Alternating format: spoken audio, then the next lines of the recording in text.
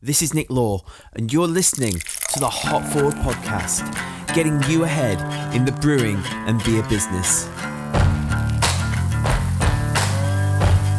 Hopforward.beer is a podcast and website dedicated to the beer industry, supporting budding beer entrepreneurs by gaining insights from experienced brewers and folk within the craft beer industry. So grab a glass, pour yourself a beer, and let's get into this week's episode.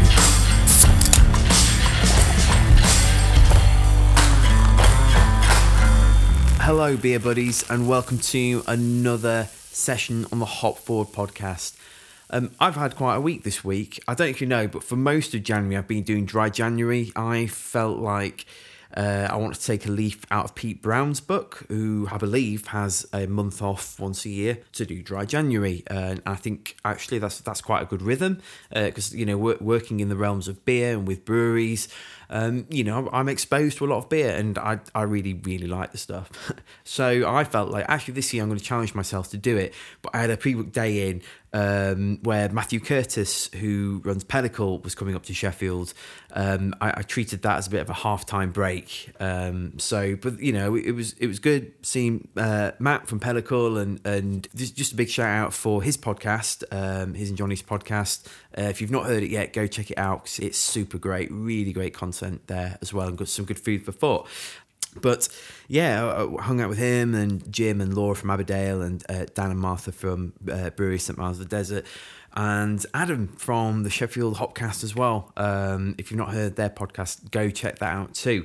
But the next day, so that was a good time, but the next day, a little bit fuzzy-headed, I had the privilege of driving up to Keighley in North Yorkshire to Timothy Taylor's, where I recorded a forthcoming episode of the podcast with Tim Dewey, who's their chief executive, and Andy Leman, who is their head brewer. So, I pull up into the brewery car park, go into reception, and there's this screen that says Timothy Taylor's welcomes Nick Law. I mean, come on! Yeah, Roy! I mean, I felt so welcome just from such a little thing. I'm like, that's such a nice little touch. And then Tim came down to meet me personally and spent most of his day, showing me around, finding out about what I do, giving me the history of Timothy Taylor's, giving me the grand tour of the brewery, introducing me to loads of different members of the team. And then he'd be showing me all the little things, and I'll go into this more when I put that podcast out. And he was showing me all these little things about the brewery that embody quality, because that's what Timothy Taylor's is about. It's about quality. Even with checking every cask with this, what you call the lightsaber, every single cask gets checked to make sure that it's clean, and if it's not, it comes back off the line. And there are parts of the system that are quite, I don't say automated, but most brewers listening to this would dream of having some of that stuff in their brewery to help along with the production, but they're producing a lot of beer, so they need extra machinery to help. But it's all done in the name of quality. And I came away with my goodie bag of a bottle of Landlord, a bottle of Bolt-Maker, a glass, and some other merch and stuff, and just this sense of, you know what?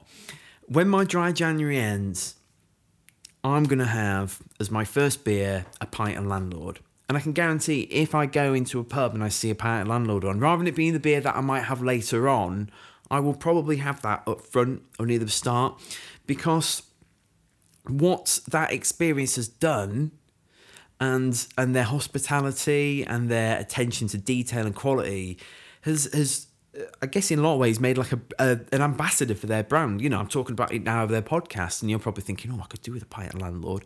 And they're not paying me to say this, by the way. I'm just saying this off my own back to illustrate a point and leading to today's episode. Creating those kind of experiences for your business is absolutely paramount for your brand. A lot of people think that branding is merely about what's on the skin, what's on the surface. So how does the can look? What's my logo like? What's the website like? And I'll be doing a little bit of a talk about this at the SEBA North and East meeting next week. So if you're around for that, and you're thinking of coming along to that meeting, please do. It'd be good to see you there. Because I'm going to talk about doing a bit of a brand audit. Because actually, those experiences tie into your brand and your business as much as, like I say, what's on the surface. Branding's just like, it's like an iceberg. Like the tip of the iceberg is what people see visually, but all the stuff underneath, like the lightsaber stick I talked about, or the screen that had my name on it, all those little things build up your brand, because your brand is how you do things and how people perceive you. And so it's really important that you think about the experience you're giving, whether you're selling business to business and you're dropping off casks at pubs or in bottle shops, or, well, you're dropping bottles in bottle shops, won't you?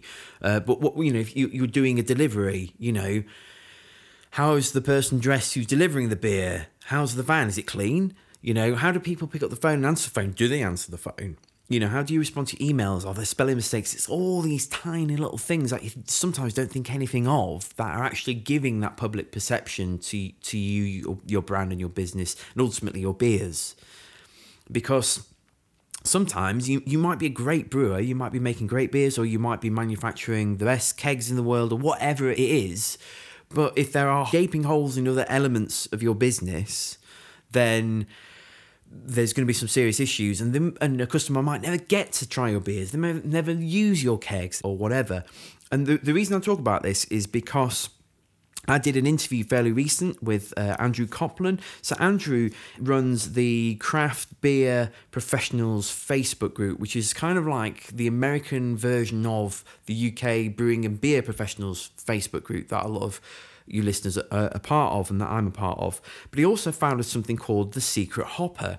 So basically the Secret Hopper, as you can probably imagine from the pun, is like a mystery shopper for breweries. Now, doesn't that just sound like the best job in the world ever, right? Going out to a brewery tap room, trying their beer and kind of assessing them out of 10. How's the bar staff presented? Have you got your pint in good condition? And so on and so forth. Because actually what Andrew does through the Secret Hopper is he feeds back to the breweries that have hired Secret Hopper to basically mystery shop their own business and audits them, saying, actually, this was really good, and this and this was not so good, so that they can create these great experiences. Because as we discuss in today's episode, it's so much about experience now and customer experience. People want to have great experiences. And if you can create that experience, which I believe a lot of it ties into your branding, and I always reference the brewery St. Mars of the Desert in Sheffield. If you've never been there, make a point of going when they're open, because it's just this great little experience. Because you've got to remember that people might not necessarily remember how the beer tasted, or what you said to them even, or how something looked, but they'll remember how it made them feel. And if you can make someone feel great, then you're onto a winner. Again, that's why I reference Brewery St. Mars of the Desert, because I come away from that place feeling really good.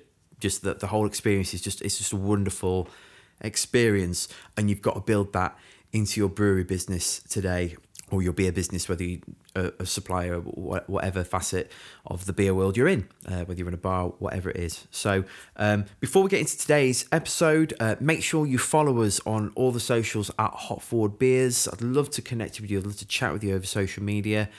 Subscribe to the podcast. By subscribing to the podcast and leaving a review. So if you've not left a review yet, I say this every week, get your phone out and leave a little review, or even just tap the 5-star button if you think it's 5-star worthy, which I hope you do, because actually that will help more people discover the show, and it'll help people benefit themselves and grow their own businesses and grow themselves, and that's the aim, to just help as many people as possible through the show.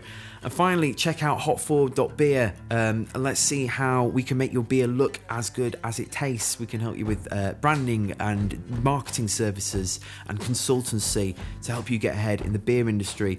And if you go to hopforward.beer, on the front page there's a mailing list. I would love you to become part of that mailing list, because I'm going to be putting out and teasing out some new exclusive content through that mailing list. So please check out the mailing list, please sign up to it, and I would love to communicate with you through your email and bring more value to you and your beer business through there. So, right, let's get into today's episode with Andrew Copland, who is the Secret Hopper.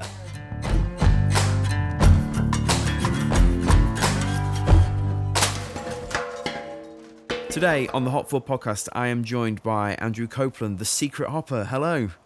Hey Nick, thanks for having me on. I'm really excited to be here. No worries. So how's your new year been so far? It's been fantastic so far. My wife and I actually had a baby in July, so we're working hard, sleeping very little, drinking lots of coffee and as much beer as we can. Just to get through. Yeah, right. You need a combination of all those to stay happy and healthy. Yeah, totally. I've been there. My kids are a bit older now, so. And whereabouts in the States are you? I've got to ask. I'm in Virginia. Right. Okay. So if you're like me, that's never left. Well, I can't say I've never left the UK. I've been to a few places in Europe, but I've never been to that side of the Atlantic. Whereabouts is Virginia? It's on the East Coast, and I think it's one of the little places you guys used to have control of back in the day. Okay. Yeah, we used to have control of a lot of places back in the day, but that's kind of gone up the swan quite a bit. Yeah, mate, we haven't even got control of our own country at the moment. It's all chaos, so there you go. Yeah, we're about in the middle of the East Coast of the United States. Right, okay, awesome. So what's the beer scene like around there? You know what? In the city I live in, we live in Norfolk, Virginia, which I believe you guys have one of those as well. We do, yeah. About 10 years ago, the craft beer scene really started taking off. In my area, we only had one brewery that launched about a decade ago. And now I think I have about 30, 35 breweries within 20 minutes of my house. So wow, that's amazing. It's growing quite a bit, all kinds of styles, all kinds of models of brewery. It's pretty fun. So they're not all hazy IPAs and... Yeah, they're not all hazy IPAs, although I think most of them are throwing the hazies out there left and right. But yeah, it's not too dissimilar over here. There's a lot of hazy IPA.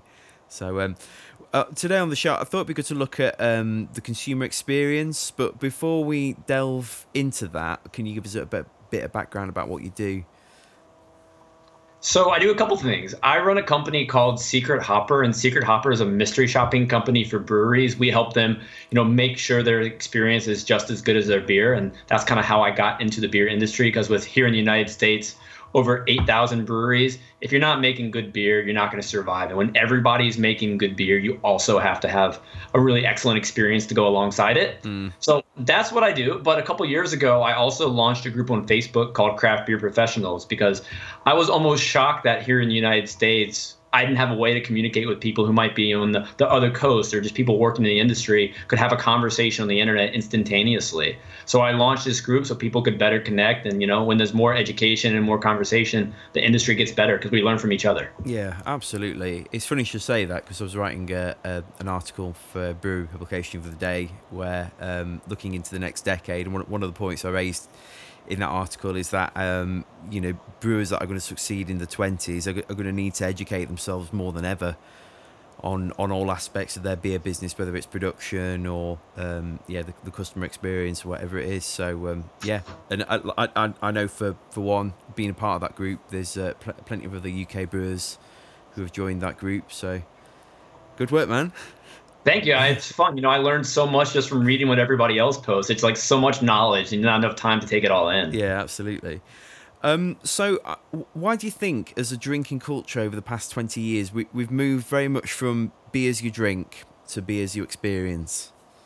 You know what? You kind of took an exact quote from my mouth, because I was getting ready to tell you, like, the past 10 years have been defined by just really great beer. I mean, so many breweries are making fantastic beer. I think the next 10 years is going to be defined by breweries just running great businesses. And part of running a great business is having that customer experience, because the way people are here in America, I'm sure over there as well, people just crave experiences. They don't just want to go and have a meal. They just want to have something surrounding it that's also a really fun time. I mean, here in America, just think about going to like Disneyland or going to Las Vegas. You're not just going to spend money. You're going to take in a whole new experience. And that's happening worldwide. People just want that experience.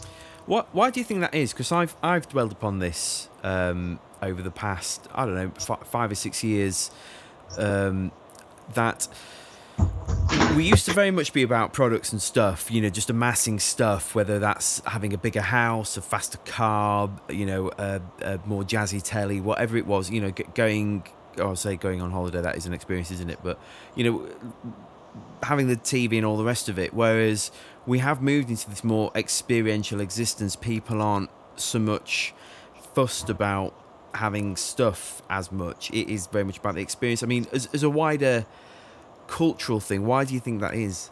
Because obviously that plays a lot into beer, doesn't it?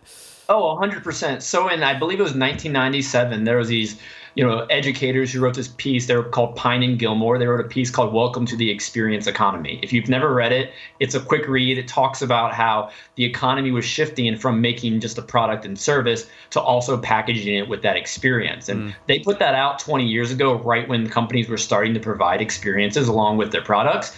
But I think now, as you kind of mentioned, we're not just, hey, you can provide an experience. It's kind of becoming a requirement where any company looking to put out something that's going to touch a consumer, you also have to put out that experience. And I think people get really bored sometimes. I mean, we see that in all the styles of beer people are putting out. They want to try something new each time, but people also get bored with doing things, and putting an experience out there as well is a way to keep their attention a little bit longer. Because I don't know about you, but I like to just take in as much as I possibly can. And just when I go somewhere and I can have more than just a pint, but I can also have a bartender talking to me about it, or being in a really cool tasting room, that's just going to add to my experience and make me want to come back a little sooner. Yeah, totally. I don't know if they have it in the States, but there's a company in the UK called Lush. It makes like soaps and shampoo bars. And I got my wife some of that for Christmas. Oh, right. So. Okay. So, but they're one of the few high street retailers that are doing really well because they provide this experience. And my wife said to me several months ago, let's start getting our shampoo from Lush, because we're trying to reduce our plastic consumption. And I was like, I used to live with this guy called Russ, who we're talking like in 2004, where he'd shop in Lush. I was like, oh man, you're so it's probably not as PC to say this anymore, but he's so girly, Russ. He was into all that beautification. He loved it, And so when my wife's like, oh, let's go into Lush. I'm like, really, Lush? Come on! But I went in, I loved it. Like it is this proper full-on experience, and I can see the shop assistants getting in there and they're asking you questions. Try this one. It was again like going to a brewery tap room and having that conversation with the bartender, only over soap and stuff. That's a really neat example and comparison to make, because when I went there to shop for my wife for Christmas, I got like a shower balm or a shower ball that when she puts it in her shower, it just puts out this aroma that's going to be fantastic and helps her take a better shower. So we're even trying to add experiences to our shower. You're just not washing your body. You're taking in all these fancy aromas that are going to make you feel better about yourself. Yep. So moving it back to beer then, why is that experience so vital to the growth and development of a brewery? I mean, I think it's necessary because if you're not putting it out, you're not going to survive. People are craving those experiences and they're expecting good beer. Because if you're not making good beer, then you're not going to last long. But when there's two breweries the same distance from my house and they're both making good beer, you're going to go to the place that has that better experience. That's where I'm going to spend my money, at least. Yeah. That's the decision we have to make these days. I mean, it's a tough decision, really. I think personally that's why branding, and a lot of people misunderstand branding. They think that when you say branding, they think of logo or what's on a can, right? Like the design of a product. But branding encompasses the entire feel of something. So everything from like, how does it make you feel? It's all the stuff. It's that kind of creative side of your brain where you're not thinking through things logically. It's like, you like Lush. How does this shower bomb make me feel? Or how does looking at that can and drinking that beer make me feel? How does the experience of going to tap room make me feel? And there's a brewery in Sheffield, local to me, called the Brewery St Mars of the Desert. Are you familiar with Pretty Things Beer and Ale projects? I've heard of them, yes. Yeah, so it's the guys that ran that when they moved to Sheffield and started this little brewery. But it's you walk in and the experience is just it's magical. There's just something about it that's just like really different. And I don't know. Like I said, I've never been to the States, so maybe that's an American thing because Dan is American. And he's brought some of that kind of American tap room over, whereas over here it's more brew pub and pub centric for the large part. Well, to pick up on what you're saying, though, I think a lot of American breweries are almost becoming more pub centric because with so many around here, 8,000 and counting, not everyone's going to be the next big distributor for the region. So they're trying to bring the drinkers to their tap rooms and go with that tap room model, and adding food to the mix and having that brew pub experience is a part of what we're seeing a lot of right now. Yep. So on that, talk us through the secret hopper process, because you do mystery shopping for breweries, right? Yes, sir. So talk us through that process and what do brewers hope to get out of it at the end, and why is there a need for such a service? So I think we've said experience a billion times already in that podcast, and that's what really Secret Hopper do, because if you're not putting out a great experience, you're not going to survive. One of my favorite taglines I share is world-class beer deserves a world-class customer experience. So what we do, we send beer lovers like you or I to visit breweries where they're going to enjoy a couple pints. Then they're going to complete a questionnaire about that experience. And it really draws attention to the things we're already talking about. What's the first thing you noticed? How was the service?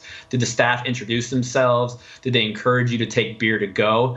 Things that are going to make you build a relationship that really come down to the engagement that the staff has with the brewery, the staff has with the customer. Because when you feel connected to a bartender, you're going to spend more money. You're going to tip higher. You're going to tell your friends, and you're going to come back sooner.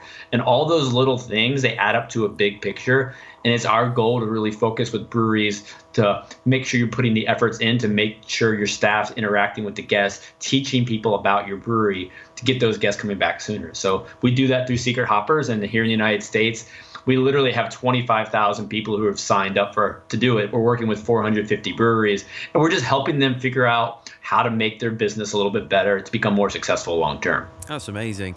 So for smaller brewers, because I imagine with bigger brewers like Russian River or whoever, they've got entire teams, haven't they? You can cater to this with their tap rooms and all the rest of it. But for small independent brewers, where they're busy trying to dig out their mash tuns, trying to sort out their tap room and their staff, trying to sort out any deliveries and distribution, and spinning a bazillion different plates. Like, often it's really hard, having run a brewery myself with a tap room, it's really hard to engage with some of those higher level questions sometimes, if you know what I mean by that. Those the big picture kind of questions you've just laid out. Totally. What can brewers in that situation do in their rhythms to be thinking about that kind of thing? Because as we've said so far, that experience is now really, really vital. So as you know, brewery owners wear so many different hats. And a lot of times you're worried about cleaning the floors, brewing the beer, and running the tap room, and then doing accounting at nights and weekends when you have extra time. So it's our goal to help draw attention to little points that they might not think about. Just something as little as, when you go behind a bar and you might introduce yourself to a guest, you're going to get a higher tip. And you might not think as a brewery owner that, hey, maybe I should be giving them my name, but it's a way you can build a connection with the guest. So what we aim to do is really do the work for them and let them know that, when they're not in the tasting room, their staff is doing a good job. And we give them essentially a report they can read in just a couple of minutes and be like, oh my gosh, Andrew's doing a terrible job behind the bar. Or Nick's, talking to everyone. He's killing it back there. Yeah. So it's kind of a peace of mind on one end of the spectrum, but also a way they could look at me and be like, man, Andrew just sucks behind the bar. We just got to either get him engaging with the guests more or do something better, or maybe even get rid of him to put someone back there who cares more. Yeah, we're going to fire your ass. Yeah, we're going to get him out of there. Because, when you run a business, you have to be passionate as hell about it. Yep. So if you're having people who work for you who are just there treating it like a job, and first off, if you're working in beer and you're just treating it like a job, then you should probably get out of the industry right now, because that's not what's helping us grow. But it's really about just being passionate, caring about the beer you're selling, the experience you're putting out to customers, because that's what helps craft beer grow. And I know you said you weren't a whole fan of the craft term with regard to beverages, but that's what we go by these days. And it's building those relationships. Yeah, totally. Anyway, that's a whole other topic of conversation. We could debate that on the Facebook group until Kingdom Come. What are some of the most common mistakes and flaws then you find through the feedback? Firstly, in the product itself, and then secondly, in the experience surrounding that product, like a tap room. So we don't put a lot of focus on the beer quality. There's so many out there that are already kind of doing that, and we don't want to touch that because beer is subjective, so I'm not going to even get on that. But some of the things that we find, like over where you're at, do a lot of breweries offer beer to go? Cans, bottles, growlers, whatever it may be. Just think about how many times you've been to a brewery and how many times can you recall that the bartender said, "Hey Nick, you want to take some home with you?" And yeah, that doesn't happen. yeah, that doesn't happen over here either. So we don't ever like to look at these as flaws, the feedback we give to breweries. We like to look at it as ways to get better. Like, I'm an extremely positive person. I get excited about working with so many breweries. So we don't want to say, you suck, you need to do this better. We want to say, hey, you're doing a good job, but you could do an even better job if you add these little fixes. Okay. So, for example, with regard to like the beer to go, we see that only about 20% of the time our staff asking that question. And when someone doesn't ask you that question, you're only going to make a to-go purchase like 9% of the time. But when they do ask you that question, our studies show that you're going to purchase that extra beer to take home with you 49% of the time. Wow. And that's just, that alone can make a brewery so much more profit just by getting that beer out the door. And as someone in branding yourself, when you take a growler home that has a logo on it and you share it with friends, you're sharing an experience, you're getting the beer out the door. And the craft beer experience isn't just based in a brewery, it's based everywhere that brand can touch someone. Yeah. And there's so many little places. I think we could probably go on a huge tangent on that one. Yeah, well, it's the classic upsell, isn't it, in sales terms? Once you've got someone's buy-in on one product or service, it's much easier to upsell, which is why if you look at like a web shop, let's say you go onto like a brewery's website, and then you're going to buy beer from them, and then you get to the checkout and it's like, would you like to add this to your basket, or beanie hat or some merch and stuff? Like, you've got your credit card in your hand, you're more likely to be like, heck yeah, I want a beanie hat. Also, yeah, as well. So so I know you say you're more experienced taproom sort of base, but just looking at some of the products and stuff, just with your beer hat on, and looking at the industry in the States, like in a culture that, and it's the same in the UK as it is, I'm sure, over there, in a culture that really drives change and innovation and demands what weirder and wackier beers, like how can brewers create any kind of consistency in their product when they're having to be on the cutting edge of flavor development all the time? And then, because that's going to tie into someone's experience, like if they're like, they're going to a brewery tap room expecting the beer to be awesome, but the brewer's not used to brewing this particular type or style of beer, then all of a sudden it's like, well, I don't know if I'll go there again. And that's a really interesting point, because we're at a standstill like in American beer right now, where brewers kind of have the debate: do I want to go out of my realm and brew a hazy IPA, or even try brewing a seltzer just to keep people entertained, or do I want to stick to my roots and do more classic styles? And a lot of breweries are taking that different ways. You see some who, let's say Sierra Nevada, for example, they are not known for like hazy IPAs, but guess what? They brewed one to appeal to the consumer, and now it's really well selling and it's really well done. So a lot of breweries are having to adapt with what the consumer wants, which is an interesting argument. And I think these interesting trends of throwing everything in you possibly can in the beer are going to continue for a while, until the consumer might get bored with that and get ready for the next trend. Yeah. And I don't know what that's going to be, but things seem to go in cycles, and I'm very interested to see. You literally just took the words out of my mouth, because I was going to say it's so cyclical that, for a long time in the UK, over the last decade, it was like, oh, best bitters, it's all twiggy and, Fuggles and all the rest of it, boo. And then all of a sudden everyone's like, best bitters, miles, we've just brewed a dark mild. and all of a sudden it's the rage again to be brewing a brown ale and so on.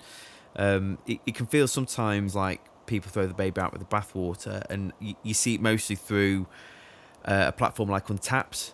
Now, I think it's fairly safe to say that most brewers have a love-hate relationship with Untappd, Very true. Often due to like harsh and even unfair reviews, quote unquote, often from hardcore beer tickers. But how should brewers take feedback, whether it's about a beer or their tap room or their business, and what sort of questions should they be asking themselves when they've had maybe some unsolicited feedback or negative comments over social media, because often there's a nugget of truth in there.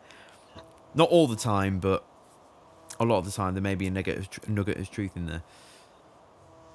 So I think I'm going to unwrap this from a different angle. I think I'm going to start with whatever you're making, make sure it's a well-quality beer. Because if you're making a well-quality beer that you put time into creating a recipe for and you're proud of, then that's where you need to start. Whether it's a hazy IPA or a mild or a lager, whatever you're putting out there, put out a quality beer. And with regard to sites like Untappd, I think it does have its value in some ways. Like if I want to see how my friends feel about a certain beer, it's a great point of reference and it gives you a guide. But here in the States, the differentiation between like a really high ranked beer and a low ranked beer is so small. It's like a window of 0.3. And, is really like a 4.1 going to be that much better than a 3.8? The differentiation is so small. So I don't think you can take a lot of stock into it. And it's especially been proven that certain styles just historically get higher rankings. All the hazy beers have higher rankings. Sours typically have higher rankings. Any beer with a weird ingredient is kind of going to get rated higher, because when you rate things like that, you're rating based on the experience that surrounds it too. And that's also something that comes into play. When you go to a brewery and you're having a good time, you're going to be more likely to rate that beer higher as well, as opposed to a brewery that you're cramped, it sucks, it's crowded, and you're not having a fun time. So there's a lot of factors that go in. That's such an interesting point. And I'd not really thought about that when it comes to something like Untappd, because that's so right. You can have a beer that if you had it in small pack, in the comfort of your home, might just be like, yeah, it's all right, but when you're in the midst of the noise and the people and you're having those conversations, a good time, it's like all of a sudden it's like the best beer in the world ever. That's so interesting. And I actually read an article recently that there was a beer brewed by, I think, an American brewery, maybe a brewery over that way. It's distributed in the Europe and the United States under two different names. And under each name, one has a very high rating, and then the other, I think in Europe, where it's distributed under a different name, the rating's a lot lower. And the author was trying to point out that, Europeans are actually more honest in their Untappd ratings. And here in America, we might feel the need to not rate any beer below a 3, where you guys might be more willing to give a beer a 1 if it's not well made. Yeah, that's so I appreciate you guys' honesty, because honestly, having a greater range gives a little more, value to it. Yeah. So on your travels or through Secret Hopper, what are some of the best examples of customer service you've seen over the years? So I've told this story before, that there's a brewery in St. Louis, Missouri that I absolutely love. They're called Perennial Brewing. They do really great things. They have fantastic beer. I mean, the beer has to be fantastic, and they're doing a killer job with it. But I went there on my travels one year, and it's really well priced. The tap room's really nice. They have fantastic food, but it really was the staff that stood out to me, because they took the time to make sure I had the right beers. They asked me what I enjoyed. They really engaged with me, asked me where I was from, and really just created an experience where I didn't feel like I was just someone behind the bar drinking a beer. They made me feel like they actually cared about me. So that was cool by itself. So about a year later, I go back to the same brewery, and I actually had the same bartender. And she recognized me, and she said, "Hey, you're the guy from Virginia." And she knew who I was. Like a year later, I had been to this brewery like once ever. And that was just a little above and beyond for me, because, yeah, I went because the beer was good, but they wowed me when they said, "Wow, you're that guy?" I'm like, yeah. And this is before Secret Hopper in those days. And I was just the guy having a drink, having some dinner. Wow, that's amazing. It was really amazing. It makes you feel good about yourself, and it was fun. I think there's something to be said for people that work behind bars, and it can often be seen as like a low paid job, and if everyone's done particularly in the UK in pubs, everyone's had a job behind a bar at some point in a pub. But I know when I was younger in particular, there were some pubs I wouldn't go in because the landlord, like how they survived, because they just hated everybody, hated all their patrons, so. And you unfortunately still get some of those grumpy kind of landlords. But on the flip side, when I ran Sheffield Brewery Company, my colleague and friend Paddy, he was amazing behind the bar. He was like, it was almost like a performance for him. He was in his element. just chatting to customers and stuff, and people loved him, because he was such a character, and it makes such a difference because it's a very people-led thing, isn't it? Beer and working in a tap room or a bar, and it makes such a difference, doesn't it? Oh yeah, without a doubt. And you don't have to be the most over-the-top person. You don't have to be the loudest guy, the most flamboyant guy behind the bar or girl. You just need to be talkative. And if you can just build a connection, teach people about your brewery, teach people about your beer, make them like you. Like, I have this principle that I believe in. It's called the 30-second conversation. Because if you're serving me at a bar or I'm serving you, I should be able to, one, introduce myself, say, hey, how's your day going? Have you tried this beer? Have you been here before? Serve them a beer and say, thank you, have a great day. And if you can get someone to feel connected to you in 30 seconds, you can do your job correctly, and you can get people to want to come have more drinks with you just by building that quick connection. Yeah, amazing. So changing tack slightly, there's now within the region of, I thought it was 7,500, but you cited 8,000 breweries in the USA. Yeah, I think the Brewers Association is now claiming we've hit the 8,000 mark. Wow, okay, so 8,000 breweries in the USA. Like, I mean, other than providing a very, very good experience, like, what do brewers need to do throughout this next decade to stand out from the crowd? Well, as I mentioned earlier, I think they need to run a really good business, because you can brew great beer, but if you don't know how to do the basic business practices, whether just the marketing, the accounting, just the things that require the backbone of a business, then you're going to suffer. Because with so many and the competition so stiff, you can't just make okay beer anymore. You got to have awesome beer, an awesome experience, but also have the know-how to run that business. So I think a lot of breweries are, shifting in this direction. You've seen a lot of people go into beer who have backgrounds in other fields, and so they often have the skills to run a business now. But those who might not have had those skills are having to learn. And there's a lot of really great resources out there to do it. I mean, whether the Brewers Association here in America is putting out a lot of information that's helpful to breweries, or merely just dialogue, or companies like you might be yourself, helping breweries with their marketing, helping them with their rebrand. It's okay to say, hey, I need help. Because if you can find the right person and pay them to help you out, then that's what they're there for. And they're here to help your business get even better. And I think that's what we're seeing here in America. Yeah, totally. So where do you see craft beer in America going over the next few years? Well, wineries, there's 10,000 plus wineries here in America. There's more than that coffee shops. There's so many restaurants. So I think we can still continue to climb. I think a lot of people question whether we've hit that bubble, and I don't think we have. Because if you operate a business and you know your limitations, if you know you want to be the best brewery within 3 miles in a certain little area and just cater towards a certain market, then you can be that brewery.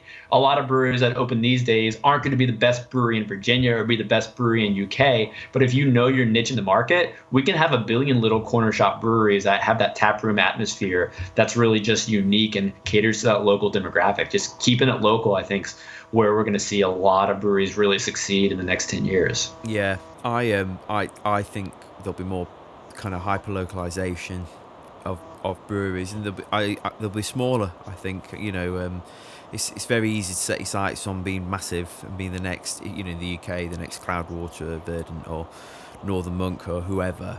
But I mean, for the past few years, I've almost envisioned brewers with their tap rooms being like independent coffee shops. Literally, it's just like you've got one store in one independent coffee shop, but rather than serving coffee, they serve the beer they make on site, and that kind of thing. If you were opening a brewery in the USA today, then what advice would you give to a budding brewer? Surround yourself by really smart people. I mean, that's the best advice I can give. And don't be afraid to ask for help. There's so much community in craft beer. There's so many great people you can learn from. And that's vital, because if you don't know how to do something, don't just guess. Because if you guess and do something wrong, it could be a costly mistake. Make sure you just take the time to educate yourself. Just like the bartender needs to educate his guests, the brewery owner himself or herself needs to be educated in how to run that business so they don't make a costly mistake that ultimately hurts them. I mean, it's all about just learning. It's an adventure. That's a lot of fun. Yeah. Be passionate. Yeah, totally. I mean, finally, just for all the brewers and craft beer bar owners out there listening to this who are already in the thick of it, what one thing can they do to hop forward in their beer business today? Oh, wow. And one thing they can do, just keep being passionate about what you're doing. Your passion as a brewery owner is contagious to your staff. If you have that passion and your staff feel it, they're going to care about your business just like you care about the business. And if you can create a culture of people who are just huge advocates for your brewery, that's going to spread to your community. And that's how you grow, by getting everyone, your staff, your community, every local business surrounding you to feel like you're an institution. And when you can create that, you can create something that's more than just beer, but you've created essentially a staple in the community that's a landmark that people really want to seek to. Yeah, cool, man. So thanks for being on the show today. How can people connect with you and find out a bit more about Secret Hopper?